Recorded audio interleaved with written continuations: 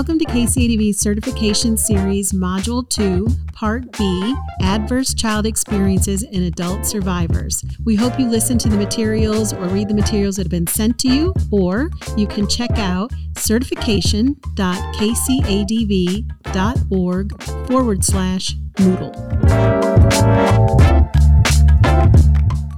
Welcome to KCADV Certification Series, Module 2.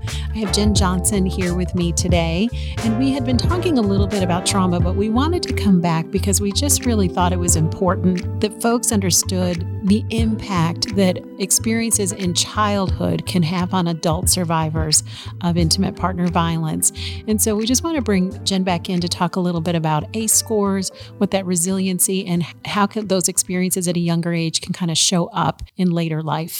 Absolutely. So we talked a little bit about the different ways that trauma affects people, but I think especially because there's sort of a buzzword around ACEs lately, it seemed like it might be a good idea to dig back into that a little bit. So ACEs stand for Adverse Childhood Experiences. It's something that really probably in the last 5 to 10 years, there's been a lot more research into that and growing understanding of the ways that childhood trauma impacts us. And so that includes a range of mental and physical health effects that can be long-term. So yeah, I just want to dig back into that a little more. I'm glad, even if you're not a program that does ACE score, some do and some don't, I think, and it might depend on what your position is with a program. But one of the things that I often hear newer advocates, it's like, I don't want to ask questions if I'm not going to do something with it, or I'm not skilled to be in a place where I can deal with person's past childhood trauma or their substance use or their mental health. And so why are you asking me to kind of dig in? And I think if we can begin to look at, it's hard to advocate and it's hard to support and it's hard to prepare for future plans, goal plans, health, safety, wellness, if we don't have the full picture. There's a respect, there's an importance of gathering people's histories. And it's not just being nosy, and it has purpose behind it. And so if we can begin to be aware of those adverse childhood experiences, even again, if we're doing the test, so we're just aware as advocates and knowing how that can play out, it can robustly change how we do future coping, goal planning, preparation, safety planning, all of those kind of pieces. Yeah. And I think one of the things that, as we were talking earlier, that really kind of jumped out to me, a lot of times we'll interact with survivors and you may have one survivor that you feel like is just kind of a hot mess, right? You might interact with somebody that is all over the place and they're really emotional and they have a hard time with organizing things and they may seem to have a higher need. And then you may interact with another survivor who, for all intents and purposes, seems to have it together. But I think it prompted me to sort of bring this up again because what is visible on the exterior doesn't always necessarily totally reflect what's going on inside. So there are some folks, in part because of, if they've had what sometimes gets called complex developmental trauma. So it's another kind of term that you might hear alongside ACEs. It's a fancy way of saying if during your very young developmental years, you've had a lot of traumatic experiences, may not have had protective and safe adults in your life. A lot of folks who appear to be very, very high achieving adults have actually had a lot of complex developmental trauma. So you may see somebody who appears to be functioning very well, and that in itself can be a trauma response.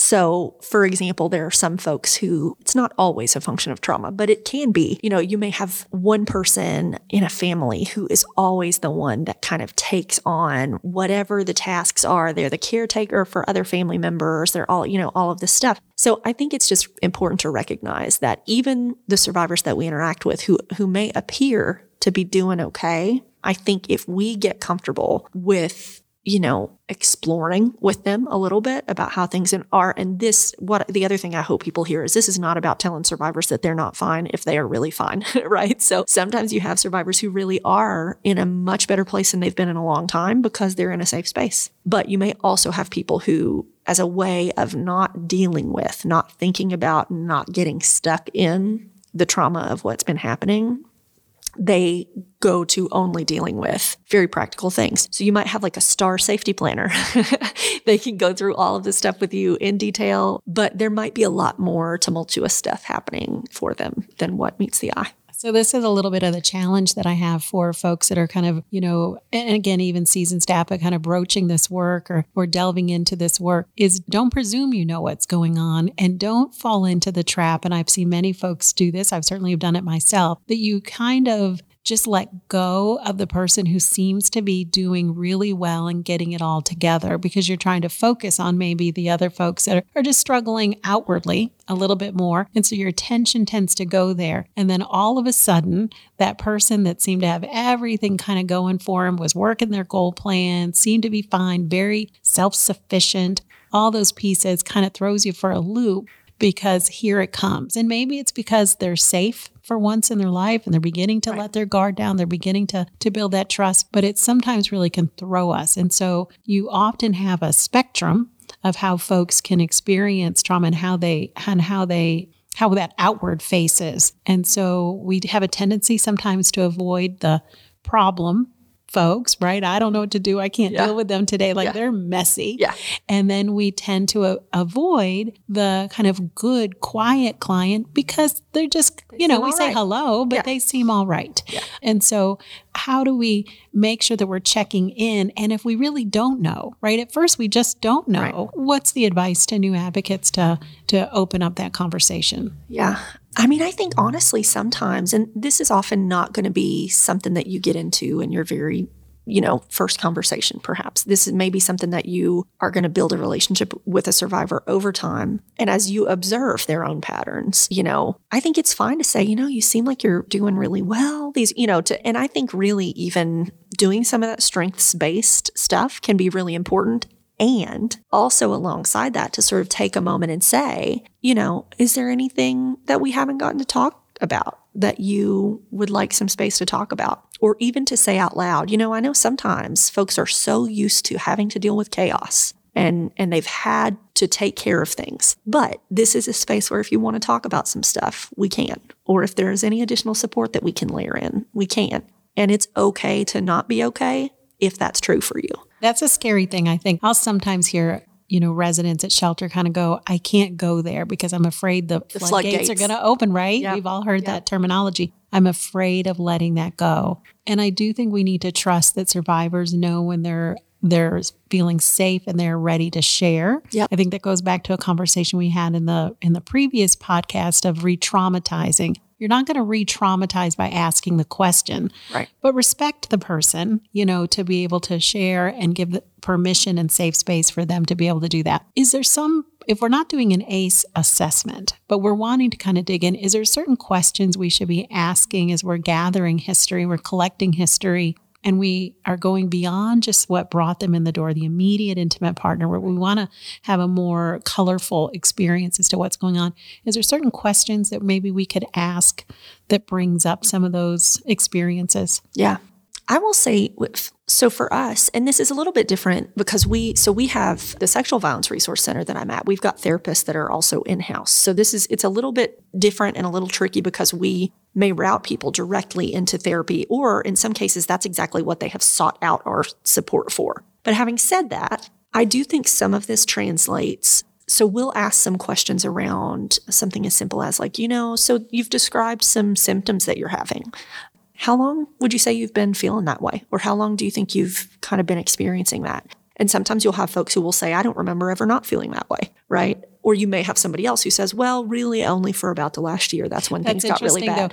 That's their normal, right? Yes. That's interesting. Yes. And so a lot of times, if you've got folks who are saying, I don't remember ever not feeling anxious or on edge or uncertain or whatever, all of this stuff, then that might be a good indicator. That person probably has some stuff from childhood they might also want to explore. I think the other thing, and Diane, I think you and I have talked about this too, is that we should always only really be asking questions if we are prepared to do something with the answer, right? And so I'm not an advocate for, coming up with a big long list of very detailed questions about ACEs if you're not necessarily going to do anything differently with that.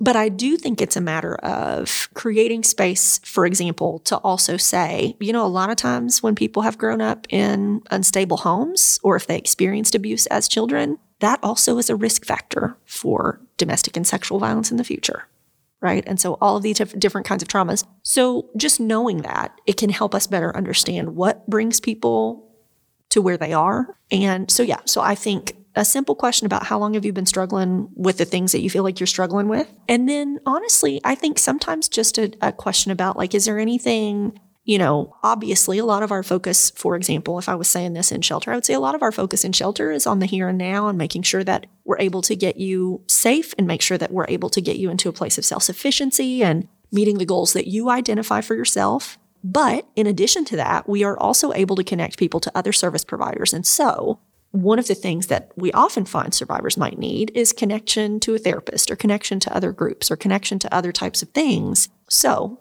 can we explore some of this together? And so I think in order for those questions to be purposeful, it doesn't have to mean that you have like a resource in-house to meet the need, right? We ask lots of other questions for resources that we would direct people to externally, right? Like we'll connect people with food stamps. We'll connect people with housing assistance. We don't necessarily have that in-house, but we're connecting them to other resources. So I think starting to look at mental health as one more resource that we're connecting people to is super important.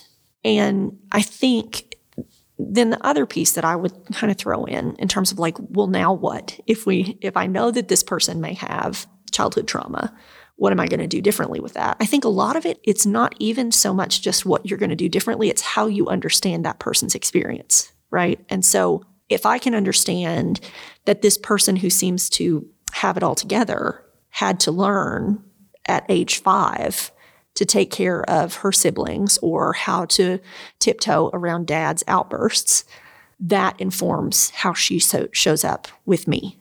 And understanding that can be really important. Absolutely. And isn't that critical when you are, again, doing kind of life plan, goal plan, whatever that is, if you can foresee to a degree along with them, obstacles that might arise, responses that might arise when things go awry, then you can, I don't know, then you can sort of plan for things. That was sort of a simple answer, but you can sort of plan for things. And if you don't know those things that might trigger or trip up somebody or hiccup somebody, if you don't know it, then you can't. But it's so empowering for a person to work with them and go, this is why this might happen. And when these things occur, this might be the response. That's perfectly normal. What do we do when that happens? Yeah. I think being able to predict to some extent. And when I say predict, I don't mean like that you're necessarily going to know exactly what's going to happen for any given person, but to be able to give voice to that and to even almost preemptively normalize it for a survivor. These are some of the things that survivors experience. And so, if this is the first time that you felt like you're safe in a really long time and you start to feel stuff that you haven't felt for a really long time, that's normal. If you're used to being a perfectionist and getting everything right, and you start to struggle with wondering how you got here and what you did wrong, that's normal, And so just, I think, giving folks a little bit of information, because we are, and you and I have talked about this as well, we are, at the same time that we're advocates, we're also educators, both in the community, but also with the individual survivors that we're working with. A lot of times we can give them information that maybe puts words to an experience that they understand very well, but didn't think that anybody else did, or they felt very alone in. And they may not, even though they may know exactly what's happened up to now or be experts in that, they may not know what's going to happen next. And so I think we can give people, a sense of not being alone, a sense of not being weird or abnormal or broken.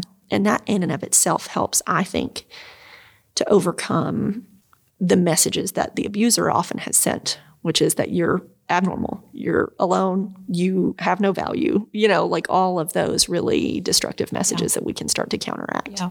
I have found something kind of popped in my mind as you were talking, and I think it definitely fits the conversation, but I sometimes see survivors really get down on themselves when things go wrong, and there's a lot of self-blame. And I think it's always good to remind folks that life in itself is messy. People in the best jobs, relationships, parent, whatever, housing, whatever, their lives get messy. We get flat tires. Yep. We lose jobs. Yep. We have health issues. We have breakups. we have those things. It's how we build up the strength to be able to respond.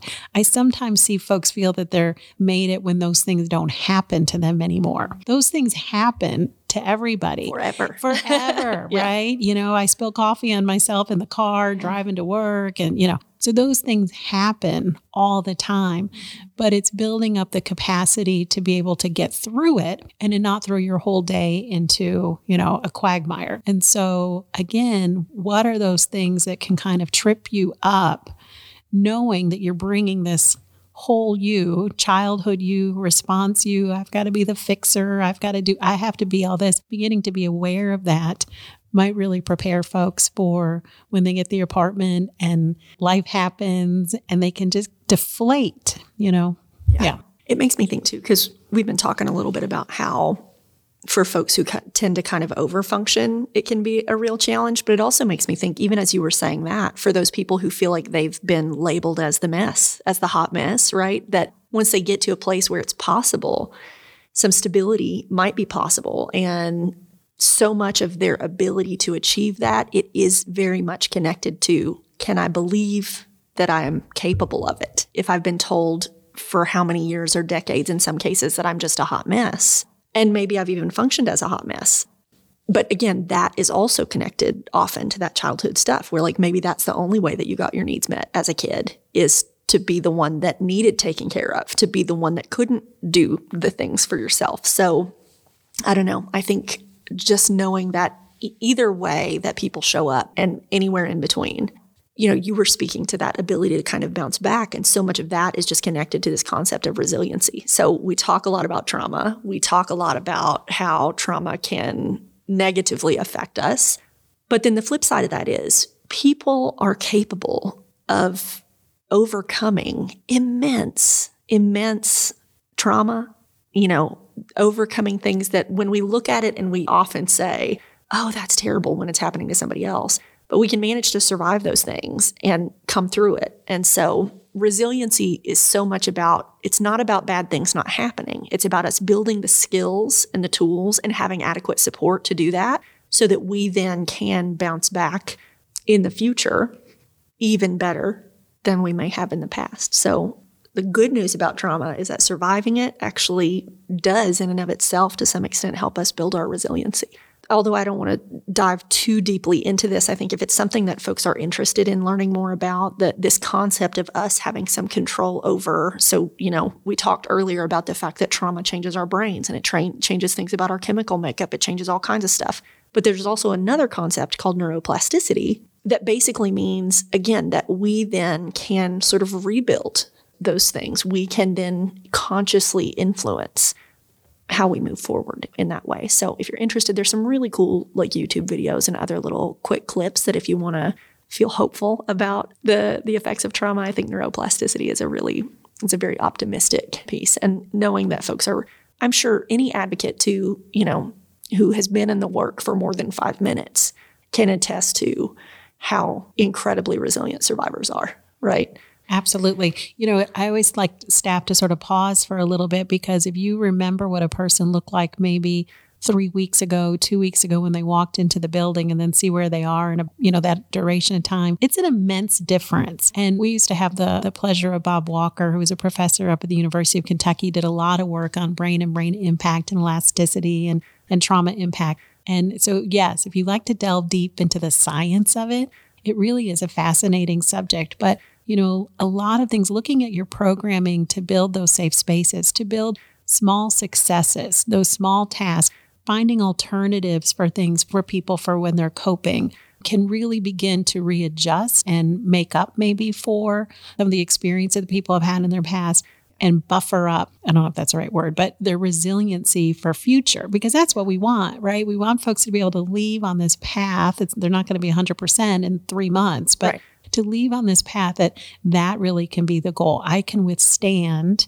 healthfully good coping mechanisms, what might be coming my way. And we don't really have time for this, but don't forget the littles, right? So we've got littles in our program. And so what are some things that we can do to mitigate those aces that might be coming their way. So absolutely. So those mentors, those coaching, those loving moments, making special moments for them in shelter that they can carry that with them is critical for their well-being. And this might be a sort of, again, a hopeful note to end on, but there's a lot of evidence that even when we have adverse experiences as kiddos, when we have adults in our lives who can then sort of layer in support and make sure that we're getting our needs met, it's not about never having bad things happen. It's about learning how to cope with those things and learning that the world is not inherently a dangerous place necessarily, that there are ways that we can find our way through and that there are people who will help us do that. And so as advocates, I think we really absolutely can be the difference for kiddos who are there in terms of how they see themselves moving forward. I think that's a perfect note to sort of end on. Jen, thank you so much for coming back and having that conversation with us. And we really appreciate you all tuning in and being part of KCADB's certification series. It's really important work that we're doing. And I applaud all of you for your commitment to this. So thanks. Thank you all. Yeah.